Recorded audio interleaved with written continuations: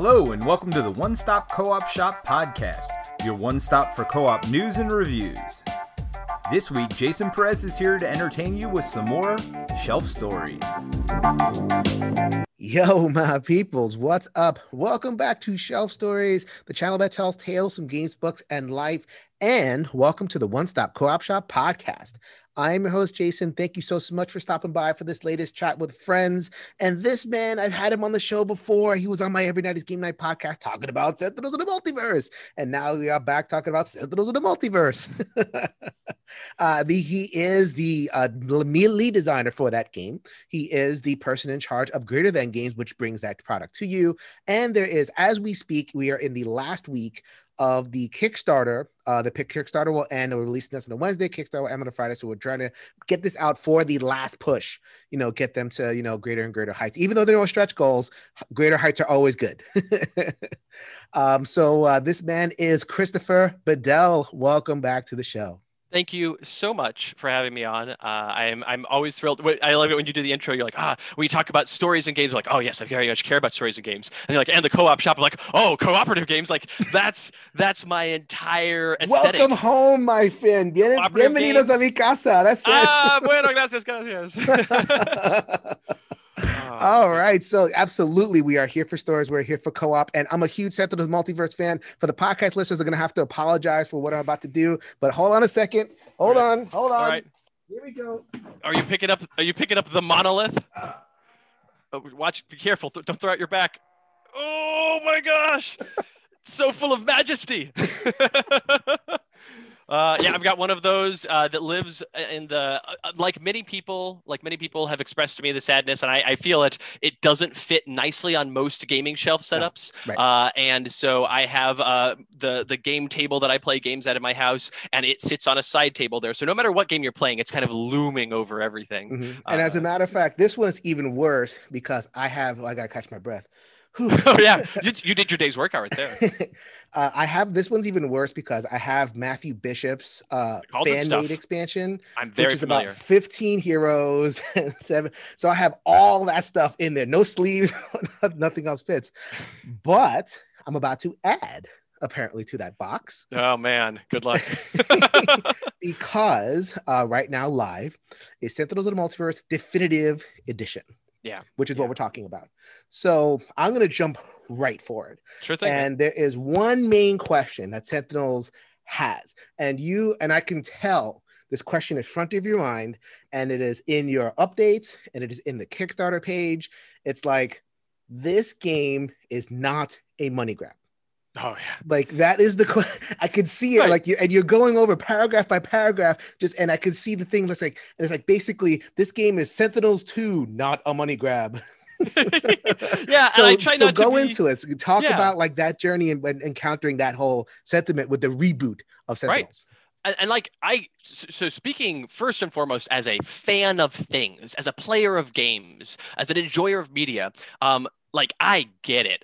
I have that same level of skepticality that everybody does, that when you see something and somebody's like, oh, they're just going back to the same old well, they're doing the thing again. Like, we just get another one of these. I feel like I'm shelling out money for this every other day. And like, fair reminder as far as Sentinels the Multiverse goes, we waited. It's not that we necessarily waited. It's not like we wanted to do Definitive Edition. We're like, well, we got to wait for the 10-year mark. It was more that it's been 10 years since we released the original game, and Sentinels the Multiverse has continued being popular all 10 of those years, which is shocking.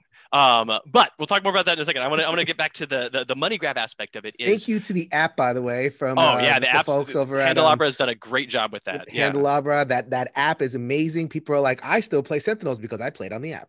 Yeah. So, like, to speak to the ethos of a money grab first, I run a tabletop gaming company. If I cared about making money, I would do something else. Like if I were really interested in, like, I'm going to do some sort of job that's going to make me a bunch of money, I would do some other career. Before I did this, I was doing high school teaching.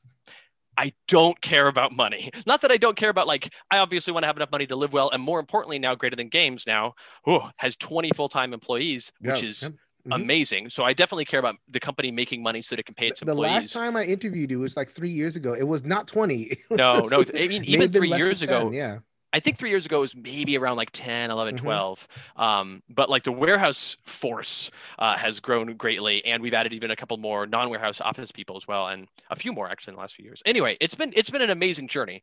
But in that, like, this is I mean, from a purely business mercenary standpoint, of course, as a company, we want to make money. We want to make money so we can pay our employees. We actually recently went through a valuation of the value of the company just for like tax purposes and business purposes. And our accountants were like, your company, like, isn't worth that much, because a lot of companies, when you acquire money as a company, then you like pay it out to your ownership, or you use it to even like acquire stock in other companies. Many companies own stock in other companies to try to build, and you guys don't do that at all. You're like, yeah, no, when we have enough money that we're like, oh, we're making enough money that potentially we could give the owners bonuses. No, we hire more people because we need more people. We need more customer service people. We need more warehouse people. We need a social media person. We just hired a social media person about a month ago, and they're still getting spun up, and that's awesome. But that's what our priority is making the company the best it can be, making the games the best it can be, and taking care of the people that work for the company.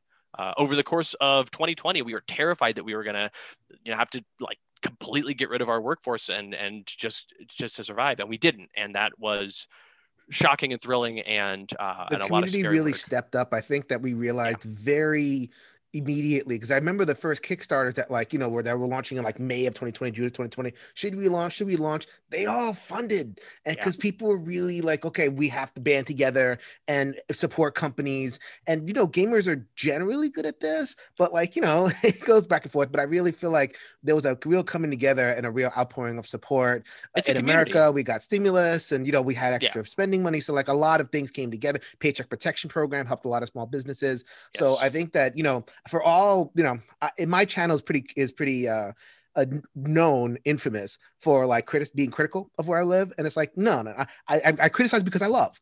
This is a great place, and we came together and we helped businesses just like Chris's. And this is, thank you. And this is the thing, is that like, speaking of like criticize places you love, people should feel welcome and even encouraged to criticize things as they see wrong. If you see a company and they're doing a cash grab sort of like rude thing that is rude to their customers, criticize that. If you live in a country and the leadership of your country is making decisions that are harmful to the people that live in that country, you should criticize that. Personally, like, not to get super political, but to get a little political, welcome to our show.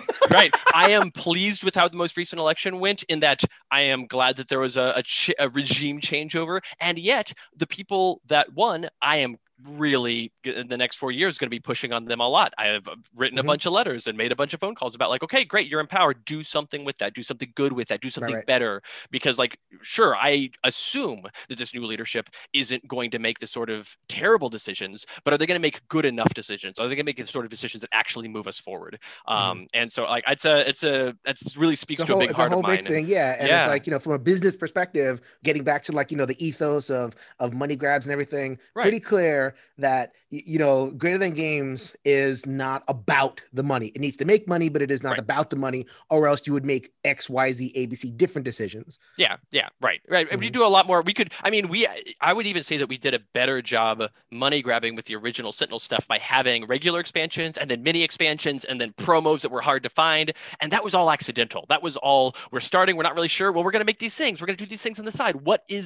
How does it in games work? And we had to learn that the awkward, stumbling way, which was fine. That's how we learned. Now here we are. We're like, okay, that's why we're going to do a Kickstarter. It's not going to have any stretch goals. The stretch goals were the thing that made Oblivion be like this overwrought, super late thing, which like we'll speak to, and we will admit wholeheartedly the things that are our fault. Many things are our fault. We've made many mistakes over the years. So coming into this, we wanted to make something that was like, from the start, we can tell you what it is. Here's the whole thing holistically. It's great. It works exactly like we say it's going to work. And it's like, from the start, what you're getting. And anytime people have questions about like, are you doing this? Are you doing that?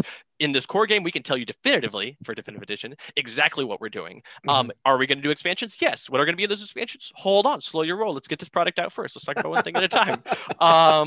But yeah, we want to be above board. We want to be clear. And the big thing for me is that Sentinels: The Multiverse was first released at Gen Con 2011. Gen Con 2011, a lifetime ago. Like I know I was a different person in 2011 than I am now. And if I know anybody who feels like they're not a different person than they were since 2011, I would urge you to look inside yourself and ask the question of why, because it's been a big 10 years. And you're a young man, young designer. Everything was just, we're not talking about like people like way later in life. You've been to Gen Con 30 years. Like, you really kind of burst on the scene there. Yeah. Gen Con 2011 was the first Gen Con I'd ever been to. It was the first tabletop convention. It was the first convention I'd ever been to. Like, it just wasn't a thing. I wrote a game that I wanted to play with my friends. My friend Adam drew all the art in that game. And Adam and I made this product together. Rather, we even made this game together. I wouldn't even say we made the product. It wasn't without Paul, the third business partner. Paul and Adam and I are all owners of the company. And Paul is the person that makes us into, like, he does spreadsheets and he cares about accounting stuff. And all three of us work on all parts of the company. But really, without that cooperative element of all three of us, the collaborative teamwork, we never could have made this thing. Mm-hmm. And we did. And we made the best game we possibly could. And it was pretty good. Like, the gameplay is fun. It's fun to play. But like, if you look at the art from 2011 version of Sentinels of Multiverse and you look at the art in the Oblivion expansion or the recently released RPG that we put out, it's night and day. Because Adam, don't look too closely at Tachyon. Just as a yeah. Well, that one. And I love Tachyon. Yeah, I love Tachyon's deck. I love playing Tachyon's deck. I think her art is very evocative of what she's doing, but it's not good. It's bad art. Adam hates it. The person who's most critical in the world of that art is the person who drew it. Right. He cannot stand it. And this is what kind of launched the whole thing. Was he was like, okay, what I really want to do. We do reprints of the game all the time, and we're still reprinting the same art and content from 2011. Could we just like redo all the arts in the game and re-release it with all new arts? Is Adam's ask in like late 2018, early 2019. We're like, could this be a thing we did? And we're like, yeah, I mean, that makes sense. It's been out for 10 years. What would a 10th anniversary look like for this? Okay, I mean, we could redo the art. And Adam and I sat down to go through the first hero deck we ever made, which was the Legacy deck, and like look at all the art in it. And in the process of going through it, we just like, there were so many things we wanted to change, not because we were wrong in the first place, but because when we first told these stories, when we first made this game and these decks and all these components in 2010, when we started making it, we knew everything there was to know about Sentinel Comics. Now it's been 10 years of storytelling in that world. In 2017, in January 2017, we started a podcast called The Letters Page, which is just all about the lore and the mythos and the contents and the pages of Sentinel Comics. And actually, just to pause a second, because Legacy, right? What an interesting character to put first, because he's the buff bot. So like, if the first deck of character doesn't buff anything, he's just alone. But like, just to get the idea that like, I am making a cooperative game. This isn't like, I'm not going to make an attacker deck who could just function on their own, and then I'm going to grow a game out of that. Like, it was always this co-op buff you that from the beginning, and just that indicated that, for Legacy being the first one.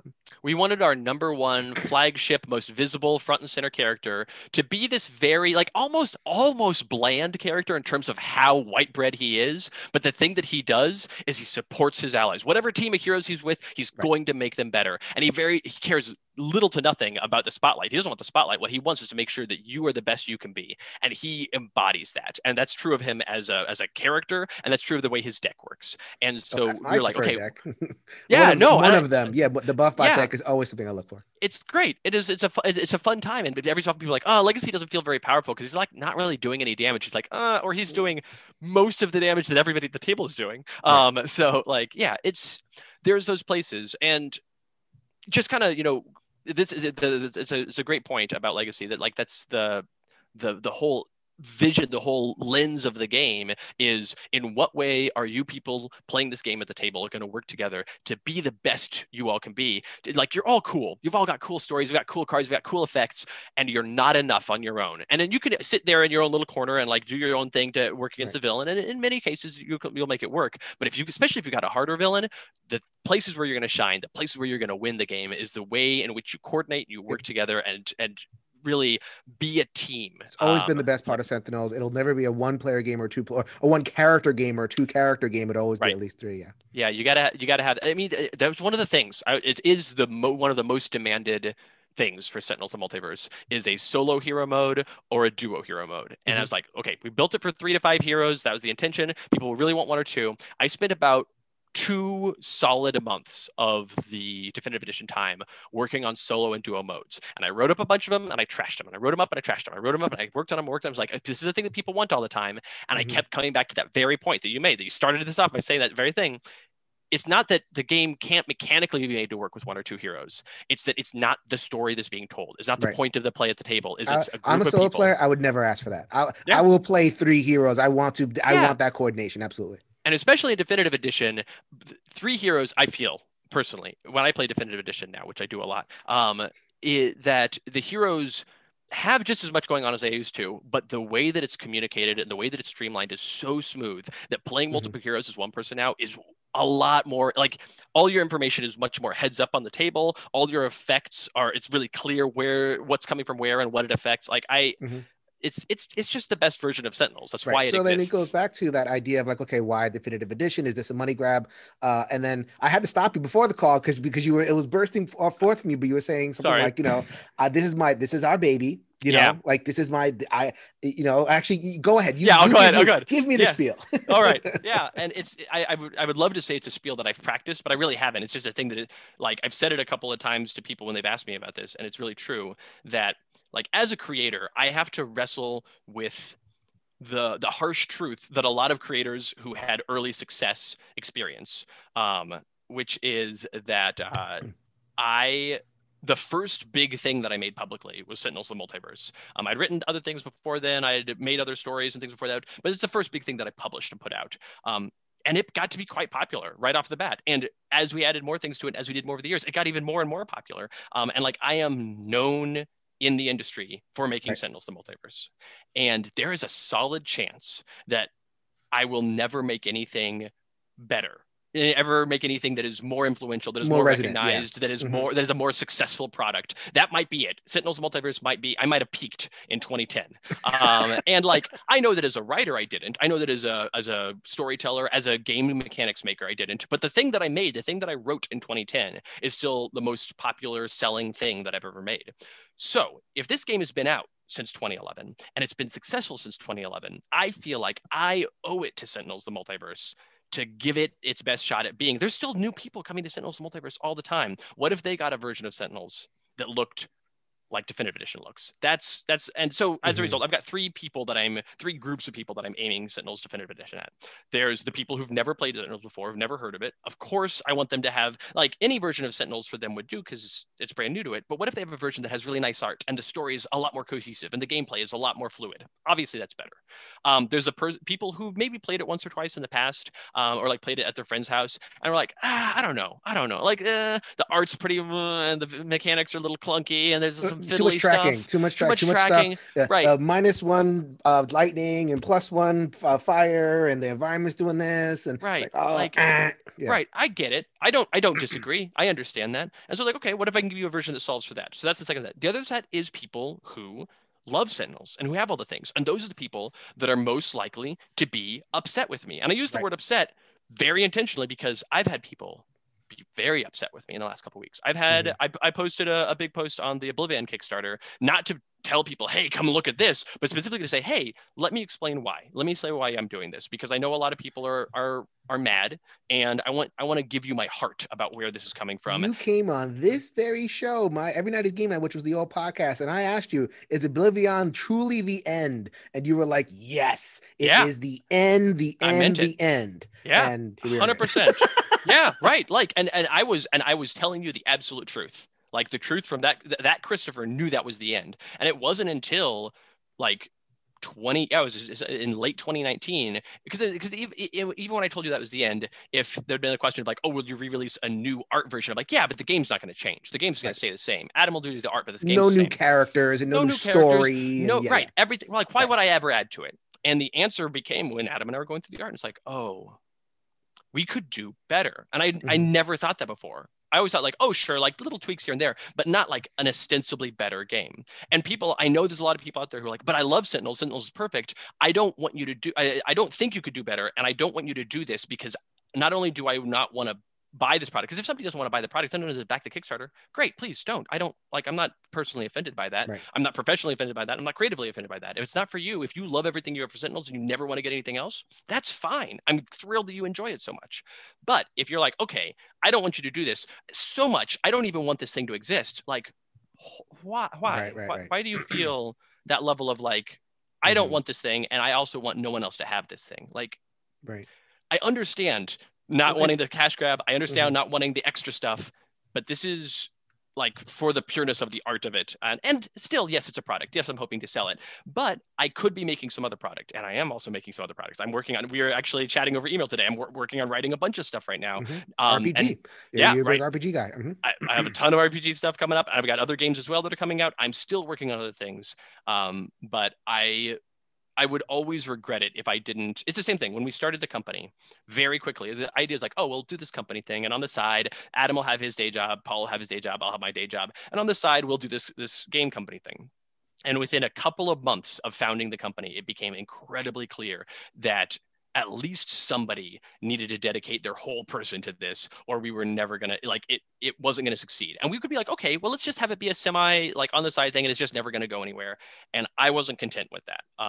Paul has kids, or was about to have kids actually at that point. I was like, no, you've got to keep doing your day job. You can't quit and work for this game company that might not take off. And Adam was living in California dealing with things out there at the time. But I was like, okay, I'm just going to take 6 months and quit my job and quit everything and just full-time do this game company. Because if I do that and it fails, so be it. These things happen.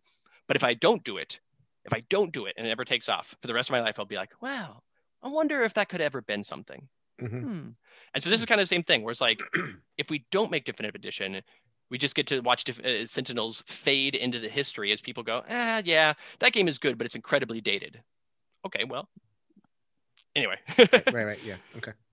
Okay. So, I mean, so again, like, as I'm reading as I'm reading all the updates and everything. So like, okay, is this a money grab? No.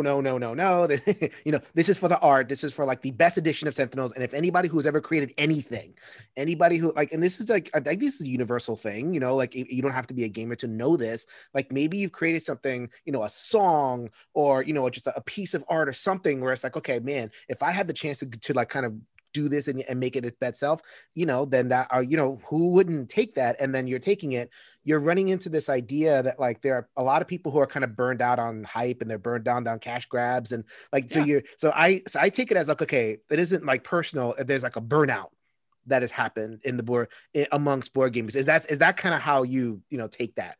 Yeah, absolutely. I very much see that, and I understand that. But at the same time, the 10th year anniversary edition of a bunch of different games do very well. We've every like 3 to 5 years, I feel like it is, we get a new version of Twilight Imperium.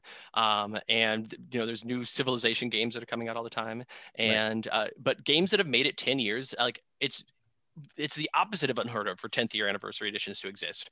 So I wish that. The other thing is that this year I get to be in the ranks of people putting out a creative thing in 2021 that is a like I think for good reasons, remakes of older things. One of those is the video game Mass Effect.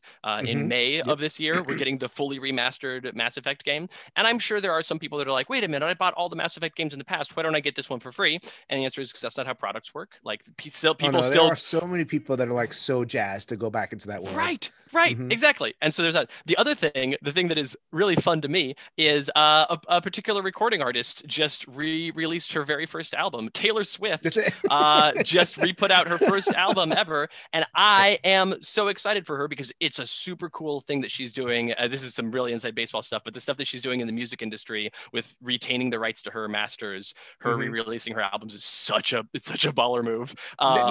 So if anybody doesn't know, again, we this channel is about going past the gaming verse thing. So Taylor Swift, I'm sure people have known, Bad Blood and the different songs that she's had. So like her first 6 albums were under a label, and that label was acquired by another company, and that company was not great. Basically, the mustache twirling capitalist, kind of image and all kind of stuff. And it's like, okay, not going to give you the rights, not going to we retain the rights to sell all your masters, the original copies. So, I mean, so how she has responded, and she tried to respond in different ways. She's like, you know what, I'm just going to re-record. So I'm going to re-record my first 6 albums, and I'm going to do You know, I'm gonna get all the collabs that, you know, because like if you're an artist, you know, but by the time our second third album came out, collaborations, and you know, I'm gonna go, even though like I've progressed past this. The first ones were very country, and then she became, you know, popular, very, you know, mutable art. I'm going back, and I'm gonna re-release this stuff, and I'm going to ask my fans to delete all that old stuff, because the old stuff is still going to exist. And I'm going to ask my old fans to listen to this new stuff. And if it makes enough money, then this becomes my new master, and I can kind of reclaim my, you know, my autonomy. I think that is fascinating. I think it's so great that I love seeing artists be able to retain the rights to their stuff. The other thing that's really cool about it is that a lot of, like, if you would see a song that's used in a television show or a commercial or a movie, they get the rights from whoever owns the masters of those to do those. But also in many of those cases, depending on the type of licensing, they have to get permission from the recording artist and the master holder, which you mostly can get. But for the past like 4 years, she's been refusing rights on everything. She's been like, no, nobody can use this stuff. If you ask me for permission, no, you can't use it. And now she's put out this new album, and she is saying, oh yeah, by the way, I'm allowing people to use these if you want. Use that. Oh, yeah. It's so strong. It's like such a cool move. I love it. Okay, so I mean, so Sentinels is now coming out with the definitive edition. I think we've answered that question. Yeah. You know, this game should exist. There are lots of 10th anniversaries of a lot of different things. I think the difference here, though, so like if I'm playing Ticket to Ride 10th anniversary, it's basically the same game. Right. You know, with the better components, and I could pass if I wanted to. Right. Or if I'm playing, you know, whatever it is, Pandemic or Carcassonne, you know, sure. they don't change that formula. If you want to change the formula, get the expansions. Here, you're really rebooting stuff. I am. You know, and I'm looking at it because, you know, the first time I looked at it, it's like, okay, is it just going to be new art? But then I started reading updates.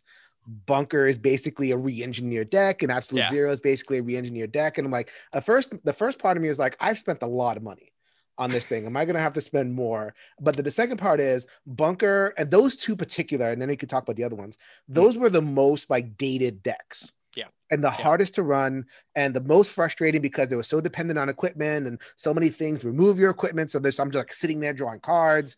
So I was torn. So like, you know, I just wanted to get your mode. Now we can get it into the definitive edition. Right. And talk about some of those experiences, hearing from people saying you know, like their encounters with the old decks and the mechanisms, and what inspired you to kind of make some changes. Yeah. So the first thing that was most inspirational to me in terms of making changes, because when we started it, we're like, well, we're going to go through Legacy's deck, and Legacy's deck is going to be great and straightforward and simple and easy because he just works. He works exactly right. He does exactly what you want him to do. And so we started going through there, and I think we got 2 or maybe 3 cards in before we're like, oh, well, but really we should change that. And we're like, oh no, we're making changes in Legacy's deck. Nothing is safe. Like if Legacy's deck is going to change at all, then anything's up for grabs. Right. And like, sure enough, every deck had some changes. And the thing that primarily inspired those changes, the amount of painful to play, not that anything is particularly painful to play, but the amount of like struggle, like you talked about with Bunker, the struggle to play, if that element exists, we're very aware of this. We've been playing this game for a long time now, and we're like, you see, this one, it's just clunkier than others. Like, so that deserves an interesting assumption, though, because I think sometimes when you are the creator, there can be some blinders, you know. And I have spoken with you know, I've been doing this for a long time, you know, interviewing designers, and I sometimes I kind of like of like, you know, designer will say something and it's like, that's not the issue, you know, and for whatever reason, they kind of filter out what maybe like from a player's perspective, what the issue is. So like, not all that, I can't take that for granted that like, you know, a designer knows that Bunker's deck isn't like, you know, relative to other things or like that. Right. So, I mean, just to kind of like talk about like, you know, have you had those moments of like people coming up to you, or is it mostly you kind of know?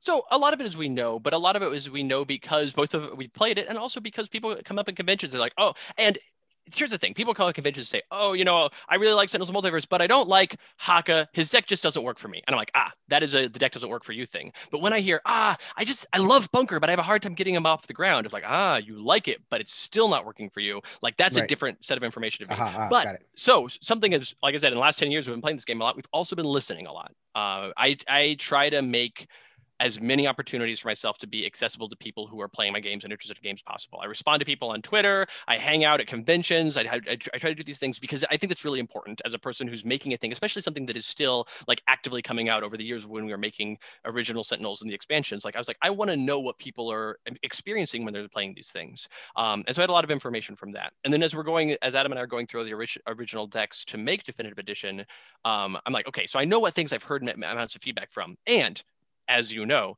I'm very good at talking. I'm very good at saying a bunch of things about this game. And I'm also very good at making the game say a bunch of things about itself. Like the game has a lot to say. It's got a lot of text on cards. It's got a lot of things that it communicates to you through the game. So a big important part of this process to me was the very awesome group, the very keyed in and aware and passionate group of playtesters that I have. I have playtesters that I have on a forum on my website that we've had, and some of these playtesters have been with us since late 2011. Not a lot. We don't have a lot that have been that long, but there are some that have, and there's some that we've gotten like Silverhawk.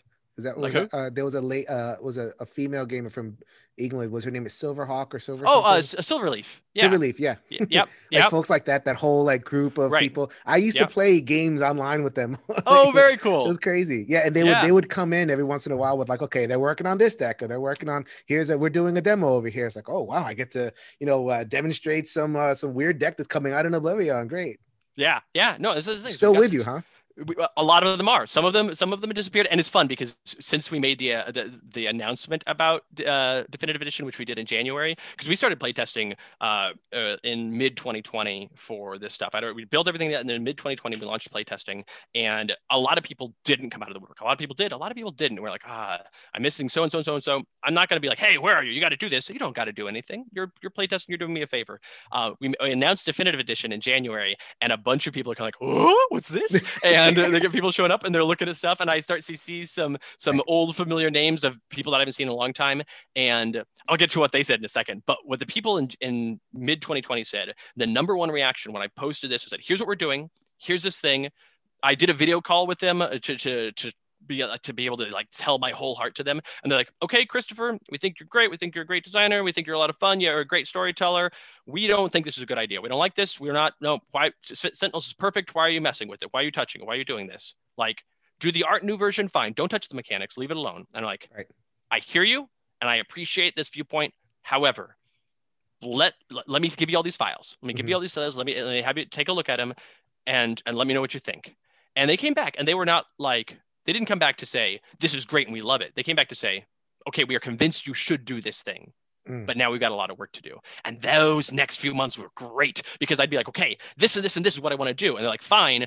But like, there's so many opinions flying around from people who have like, I value those opinions so much. And there'd be times people would say, oh, I think it should be like this. I'm like, Mom, no, it's not going to be like that. Like I have a direction that I want to go with these decks, but also I want to hear the biggest important thing for me about these is how it makes people feel when they're playing it. Because if I say, oh, when you're playing Tachyon, you should feel like a speedster. And that's one thing I use Tachyon. She's a terrible example. You feel like a speedster when you're playing Tachyon. You do lots of little things and then you have like big payoffs for them. Like we nailed that feeling from day one. Didn't nail the feeling for Bunker. That's the main problem. So that's a long way around on the story here, getting all the way back to the what was the inspiration for changing Bunker? I'm starting to get to the point where it's like, okay, just let you go. You will eventually bring it back home.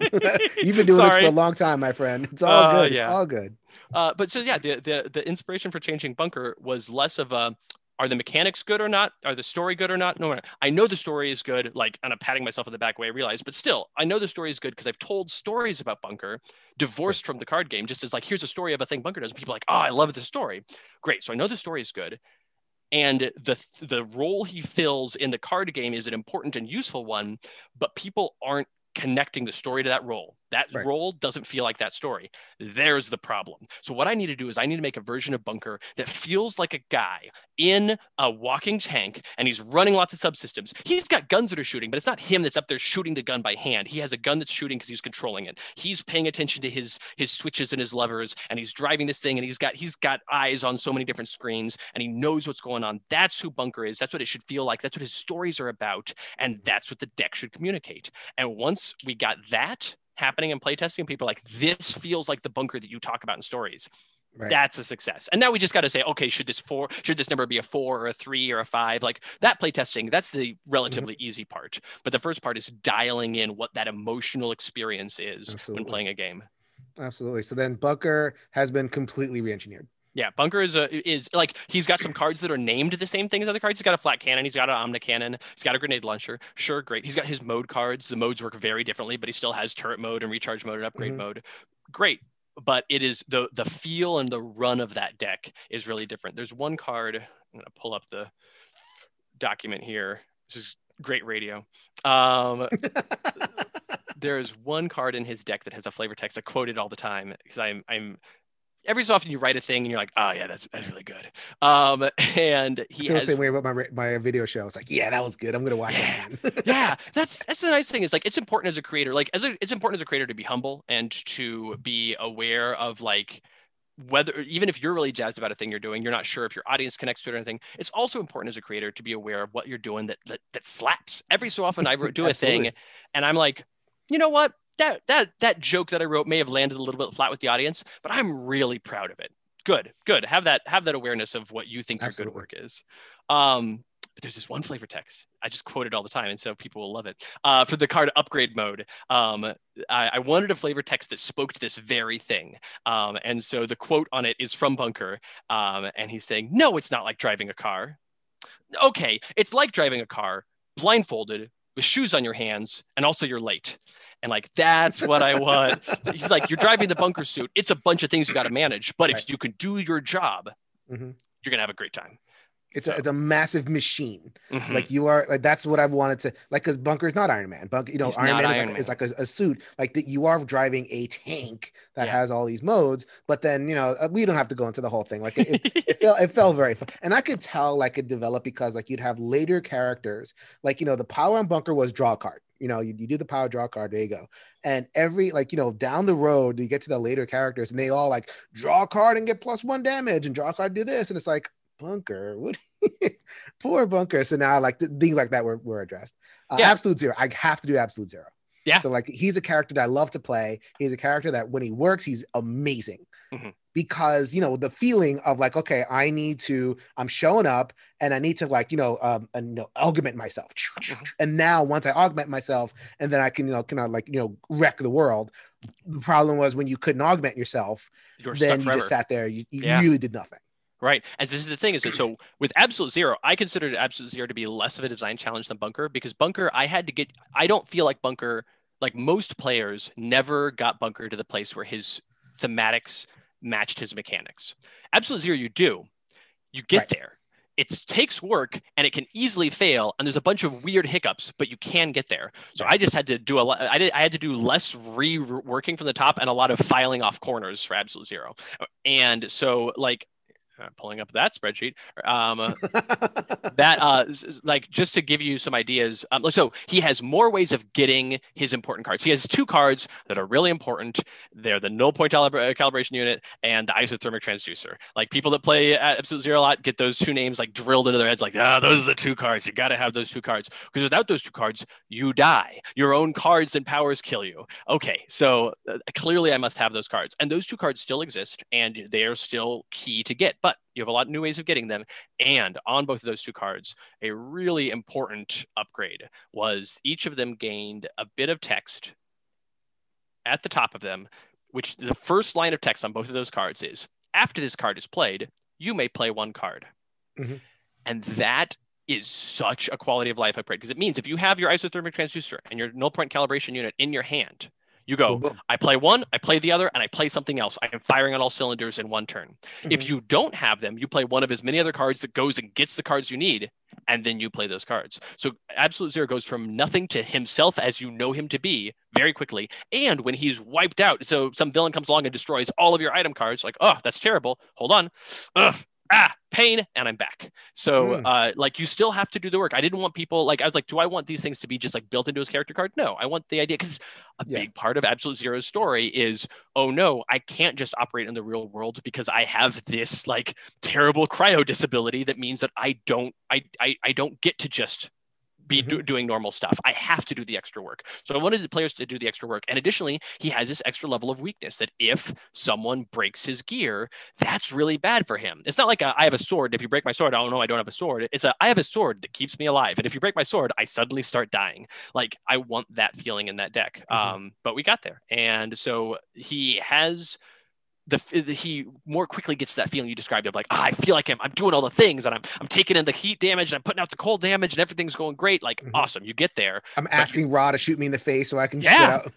Bring me that fire damage. I love a little bit extra fire. It's the idea of like, okay, Ra's like, oh, I'm going to hit 3 targets for 2 fire damage each. And Absence like, by the way, if you don't mind, it's a little chilly over here. That's right. Okay. So absolute, but that's Absolute Zero. Is he functional at all without any of the cards?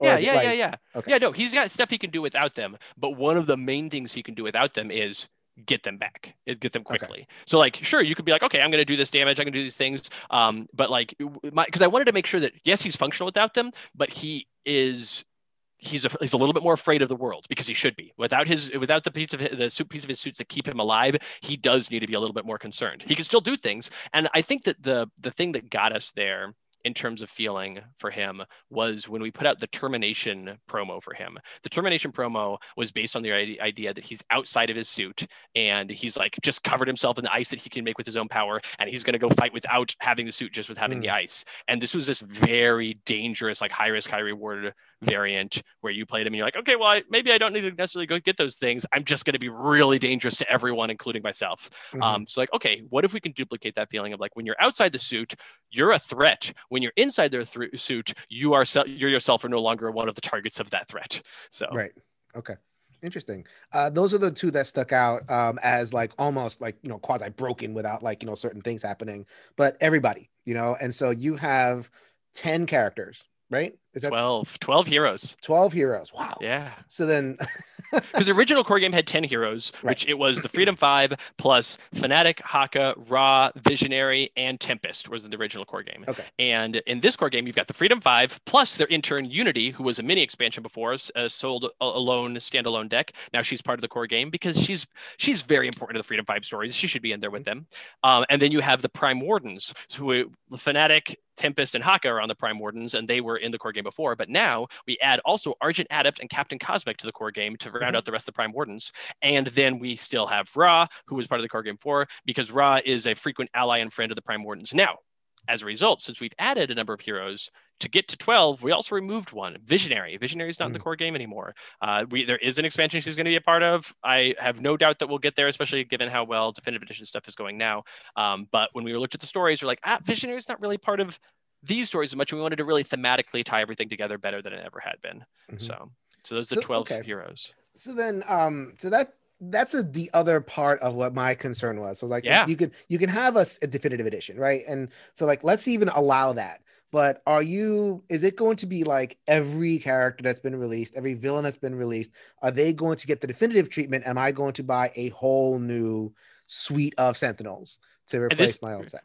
Right. And this is the question that you have to answer for yourself is, are you going to buy a whole new suite? Because excuse me, we are going to re-release every hero, every villain, every environment that has ever been made in the past for Sentinels of the Multiverse in a definitive edition product. Our plan is we have the one core game that's got 12 heroes, 6 villains, and 6 environments. And then we have 5 expansions. We don't have a bunch of mini expansions. We don't have a bunch of mini promos or variants or other things. Everything's going in a big box, including all of the variants, including all of the every other little special thing we've ever made. Those will all be repurposed and put into the box. We'll have these 5 boxes, and each box will have a pile of heroes, a pile of villains, a pile of environments, and some other things too, like the events that we're introducing here in the core game.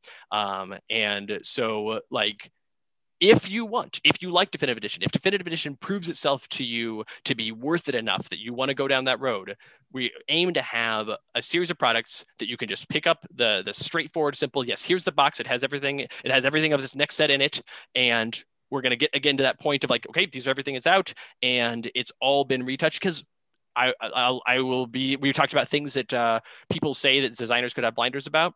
I have no blinders about the fact that people just don't really enjoy Oblivion that much. They're aware that it's a big, cool fight, but it's like a 4 to 6 hour game. What? Like for me, it takes me about 3 hours, but I'm also aware that like I know the text on every single card, so it's just not fair. people enjoy the Vengeance mode, but not as much as regular Sentinels. And if we're going to bother playing a game of Sentinels, why don't we just play regular Sentinels? Why are we playing Vengeance mode?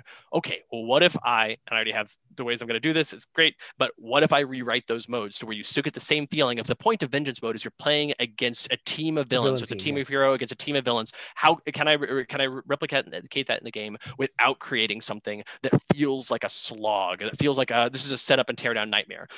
With Oblivion, can I give you a big multiverse ending event that feels like all of the things you've ever done have come to this one moment, and it's going to take everything you've got to win, and it's big and it's important and it's serious, but it doesn't demand you to sit at a table for 46 hours and look at 16 different things at once, and the tracking is like augmented to like all of those different things. I have heard all the complaints, and some of the complaints that I've heard through the years are, I don't like the fact that the card text is in Comic Sans, to which I say the card text has never been in Comic Sans. I would never use Comic Sans in a card game. I'm not a monster. Papyrus, I'll use Papyrus all day, but not Comic Sans. Just kidding. But there's some complaints. There's some complaints from people like, oh, I don't like how Argent Adept, one of his instruments is called this, but I think it should be called this from a historical standpoint. It's like, great. Those are complaints that I hear, and I say, I appreciate that you're playing the game so closely that you're paying attention to these things and you like them. That's different from the complaint of like, man, I'm trying to do this. I'm trying to enjoy it, but the game itself is keeping me from enjoying it because it's too clunky. It's too weird. It's asking too much of the player. I'm like, great, please give me the opportunity to solve for all those things. So yeah, that's kind of that's where I'm coming at here. So yeah, I'm going to rebuild everything. And yeah, I know that there's going to be people like, I have to rebuy everything. So the answer is like, no, you don't have to rebuy everything. But my hope is that I make something that, like, you're going to, when I say you, when I say you, I mean anybody who's interested in this game, either someone who's been playing it for a long time or someone who's brand new. You are presumably going to buy some games over the next 6 years. If you buy one of those games over the next 6 years, each year being one of these Sentinels expansions, I hope that I can prove to you that it's worth it. And if I can't, if you're looking at it like, oh, I don't know, this expansion doesn't look good to me. Oh, great, please, by all means, don't buy it. But if I can convince you, again, not for product purposes, but because I think I'm making a holistically true version of the multiverse story. So everything. So like, everything from, because Oblivion was not that long ago, right? So you say that Oblivion was kickstarted 5 years ago. So it was 5 years. Right. Wow. You're right. Okay. Yeah. So, right. Like, I agree. Oblivion wasn't that long ago, but the amount of time it didn't, it shipped like maybe 2 years ago, right? 3 years ago. 3 years ago. Oh my God. Right. So that's the thing is that like, yeah, I agree. Okay. Oblivion just happened, but it happened 3 years ago. Is a decent amount of time. And by the time that Oblivion is coming out, the Oblivion content is coming out in the Definitive Edition, it will have been, I think, 8 or 9 years since the release of Oblivion. So yeah, no, I agree. It does feel like it just came out, but it didn't. Right. Like, I guess so, in the sense of like, so I think like a stuntman, or some of the heroes, like they're like the obvious growth in the making of the character, like those characters are just like better. Objectively, it's certainly smoother, and smoother. And the trick is the smoother play results in feeling more powerful because instead of spending your time, this is a big thing I did with Sentinels Definitive Edition, and this is not just heroes, this is also villains, this is also environments. It's again the feel of the play. If at the table you feel like you're fiddling with cards, if you feel like you're dealing with modifiers and tracking things, you don't feel like you're being a superhero. That's one of the reasons that Tachyon and Ra from the first set, people feel awesome about, because with Ra, you're like, I burn it, ha ha. Right. And with Tachyon, Complexity 1, fire. Right. And even with Tachyon, you see your grand plan unfold over the course of the game. You're like, oh, I'm gonna do a lot of things. Like, what are you doing? You're just doing some little stuff. You're like, yeah, just doing some little stuff. Check me back in like 3 rounds. Don't worry about it. Like, right. So that's like that feeling of Tachyon feels great. What if people had this thing where they feel like, hey guys, we're working as a team, we're helping. And also, little do you know, I'm working on a cool thing on the side. I want everybody to have the opportunity at least a couple of times over the course of a game where they get to look at the other players and say, hey guys, hold on. I know you're looking at stuff your turn, but look at this. I'm about to do this and this and this. And like that moment of getting to exult in the time you had at the table, and the other players, because you're playing a cooperative game and you're all working towards the same end, get to go, oh my gosh, that's so great. That's so awesome. And you're all rejoicing in your shared triumph. Like, those are the moments that I want to capitalize on. Less of the, hey, if I played this, does this happen before or after that thing? Like in any game, you're going to have those questions. In any game, you're going to have those mechanics because you're doing a physical tabletop game. And so somebody has to be able to answer those questions when you're learning it. But what if I can minimize on those interactions and maximize on the let's feel like we're telling a 4-color superhero story right here on the table? So. Okay. And so, I mean, I imagine that you've gotten the feedback from the playtester group and the hardcore fans about not just the definitive edition, but like the idea that you're really releasing everything. Yeah. And it's still kind of processing. And at the end of the day, I guess the market will decide. Right, exactly. Okay. That's the thing is if we put out this core game and people love it, great. And then we put out the expansion and people are like, wait, more? Are you going to do that? Like, we'll stop, certainly. But I will say the people that were like the playtesters that were the hardest to convince that were immediately against it early on. And it's one of the sections I have on the Kickstarter is testimonials from playtesters right there on the main page of the Kickstarter. And I've heard some people in the comments, I've seen some people in the comments say, oh, you've got testimonials from your playtesters, but of course they like it. I'm like, oh, I don't think you understand. They hated it. They were so mad. They did not want this. I put these up here because these are my harshest critics. These are the people that have a direct line to me. They can reach out to me any time of day and I'm going to see their messages. Even if I don't respond to it immediately, I'm going to see it. And they can say, Christopher, the thing you're making, it's bad and it's stupid and you should feel bad. And it works. I do feel bad. And so like they have that power. And I've absolutely played with these people. Sentinels used to have play I like Tuesday or something. This was before even like Discord. Like, we would just play. I think it was like on a Google Doc that we would play or something like that, or like through a Google Doc because people would like make spreadsheets and everything. And these people are like they're super fans, obviously. Right. But that's the thing. Like they're super fans, so they're super fans of the first edition. Right. Right. And I had to prove it to them that this was worth it. And now the Discord that they're on, because I have a Discord for them, they cannot stop talking. They're like, Christopher, when is the new stuff? When are you gonna get stuff for the new expansion? I'm like, I'm giving you some. I'll give you more soon. We're already starting playtesting on the expansion that will come out next year. And they're like, more, give us more. They're so into it. The fact that I converted them, the fact that the definitive edition converted them so thoroughly and so deeply really leads me to believe that this is the right choice. This is the thing. The other thing that leads me to believe that this is the right choice is that for all of the negative comments and the negative feedback that I got when I posted on the Oblivion Kickstarter, which, like you said, Oblivion feels like it was just yesterday. So when I posted an update there saying, hey guys, we're doing this definitive edition, I got a bunch of vitriol and I invited it. I asked for it. Like truly, I knew what I was walking into. And I stayed in the comments the rest of that day answering questions as they popped up. And even that said, though there was a very vocal few dozen people that were very upset and that could not be consoled, and they referred to the thing that I was doing as a slap in the face to the Sentinels fandom and the board game community. Strong words. Very well. They felt that way, and I'm not here to tell them to not feel that way. But for the number of people that felt that way, a far larger number of people silently, without comment, went over to the definitive edition Kickstarter and backed it, which I did not ask for. I was not there to be marketing. Right. I was there to say, here's why we're doing this thing. And me saying, here's why we're doing it, was persuasive to a large number of people that we could see the numbers of them coming over. So like that to me tells me that the thing we're doing here does have an audience, is resonating with its fans. And yes, it's going to take some convincing. And honestly, I don't mind that. I like it. I like that people are not just like blindly buying anything I make, because like I said, this is my life's work, right? So if I make it and people just go, oh, cool. Yeah, we'll buy it. Sure. And then they don't care. That's one thing. But if they care this deeply, and then we'll see this fall, if people play it and they like it and they're into it, cool. That tells me I still got it, Right. So the most difficult ones you mentioned before were Villains of the Multiverse, or like the team setup. Right. And I remember because I remember that was, there the whole time, like you had the first Vengeance box and like, wow, this is so cool and everything, but wow, that's a lot of tracking. And then the Villains came out and it's like, okay, less tracking, but oh man, there's still like a whole lot of stuff. Like there was a lot of but, and then Oblivion came on, it did like a lot of but. How many environments, so like, is that all getting re-engineered, from the ground up? Is that all like, is it going to be just a completely different experience? Like just like, forget everything that I ever knew type thing? Or is it just going to be like the same thing, but tweaked and kind of, reworked a little bit?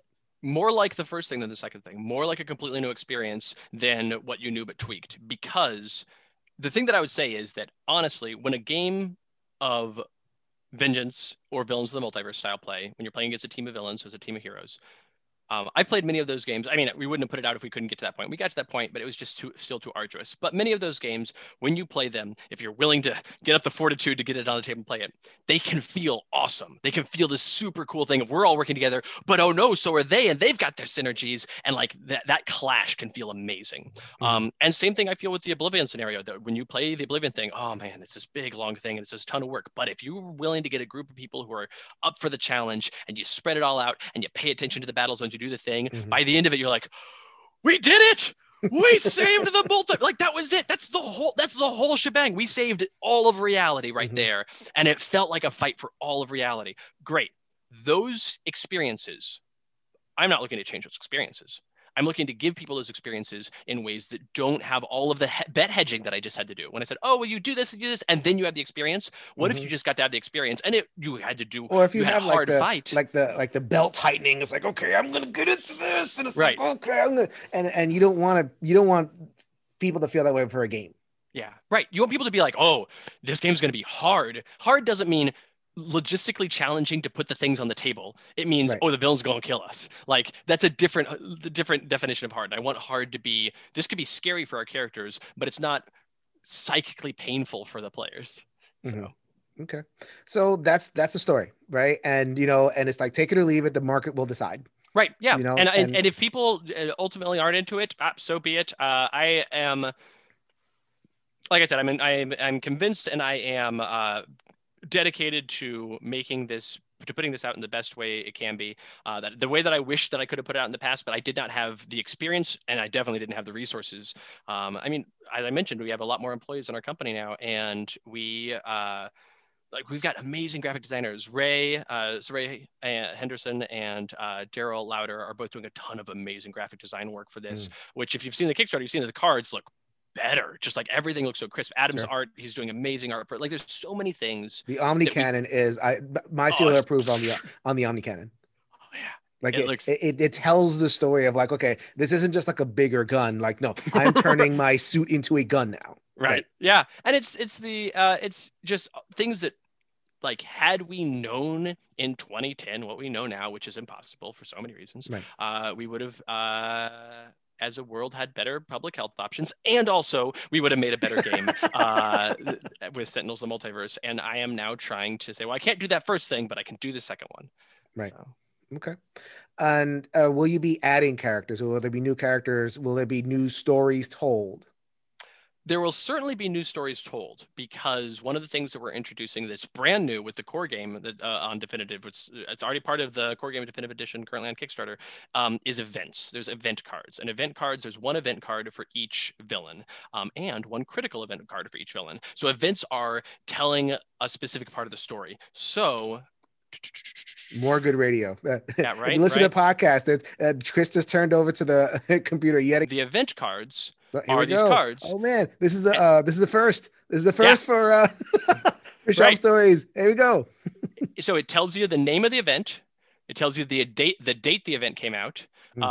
It gives you some story about what's happening in this event. The event that we're looking at is called Moonfall. It's the event in which Baron Blade tries to pull the moon to the earth, which of course his deck is about that. But this is the specific event in comics of what comics told this story. So you can see here that we're looking at Moonfall, the name of the book. It shows a comic book cover. It says Moonfall #1, and this is going to be the story. It tells you the villain is Baron Blade. It says over here collection limit 0. What is that? Who knows? Don't worry about that for now.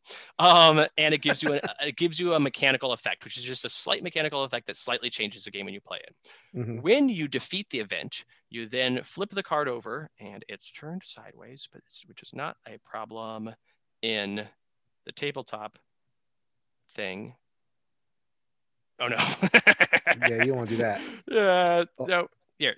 There we go. You flip the card over, and it tells you the story of what happens at the end of the event. So it's giving you that story stuff. It tells you what comic books this event took place over, and it shows you a cover of one of the ending bits of the story. And so cool, you get some story, you get some event. It also gives you a collection over here on the side, which is a mechanical effect that you can use in a future game. So remember how on the front side of the card it said there was a collection limit, it said collection limit 0. Other events that you play in have higher collection limits, and you can use one of these collections. So this gives you two different effects, both of which are things that you have learned from the course of playing through this event.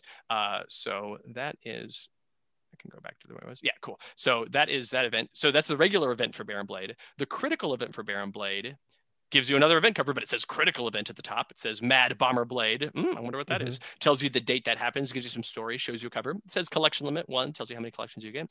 And then but it doesn't tell you anything about how to play the game. And that's because the critical event cards, regular event cards on the front, it tells you, hey, play a game against this villain. These are the rules you're using to play this game. Slight mechanical change that just makes the story feel a little bit better. The critical events say, all right, you're playing against this villain. Great. You do you read this information, then you flip the card over. And when you flip the card over, you get a different character card for that villain. Why, look, it's Mad Bomber Blade, one of the variant versions of Mad Bomber, of Baron Blade that we put out in the past.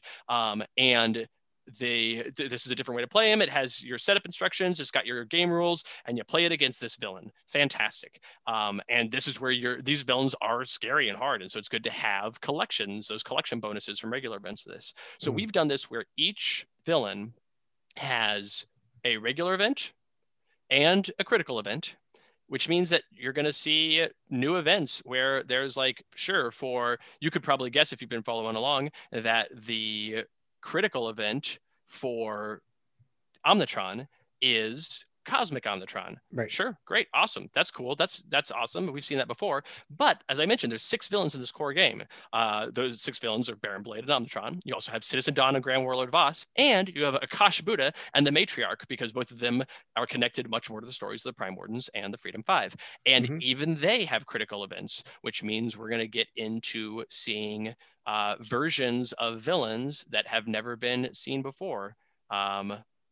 It's brand new villains with brand new versions of villains for stories that haven't been told before within the game of Sentinels of the Multiverse. So so that's a whole thing. So lots of new stories. Will there be new, like completely new characters? Man, you keep going back to this question. Well, whether heroes or villains, because like, I mean, again, I'm just thinking of like in terms of a Sentinels fan, they're like, okay, how, looking at the precipice, look at their old collection, going like, wow, am I going to have to just sell this? Or right. Well, I mean, so I'm certainly not going to sell my original edition, just because if nothing else, I still enjoy playing it, and it still has a lot of good stuff in it. But that's to each their own. That said, so the core game, definitive edition of core game, like I said, 12 heroes, 6 villains, 6 environments. Sure.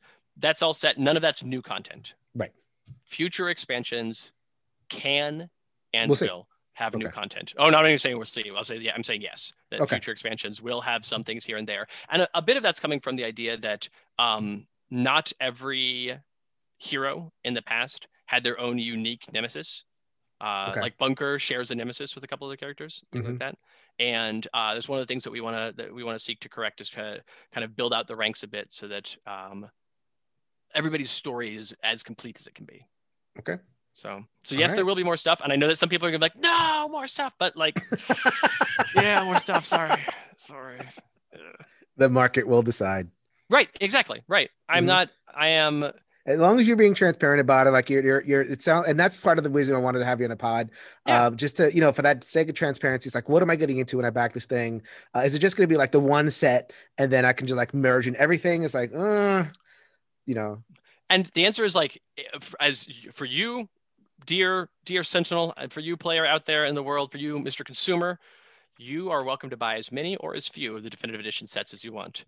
I intend to make all the way through Oblivion, and we'll see what new things happen as the course of that. Because when I put out the first expansion, if people respond really positively to a part of that I didn't expect, or really negatively to a part that I didn't expect, I'm going to let that. I'm going to keep doing the thing that I've been doing since I started, and that I did a lot through playtesting, which is I'm going to keep listening. I think that's very important for a creator to do. So, right, yeah. All right. So, we know what's next. Usually I end the podcast on that, but we know exactly what's next. Yeah. So like, I mean, the project is going to end, as I release this, it'll end in a couple of days. So is this coming out on this coming Wednesday? Next Wednesday. Oh, the 21st? Yeah. So you guys are ending perfect. on the 23rd, Right at the end. Yeah, we're ending around the 23rd.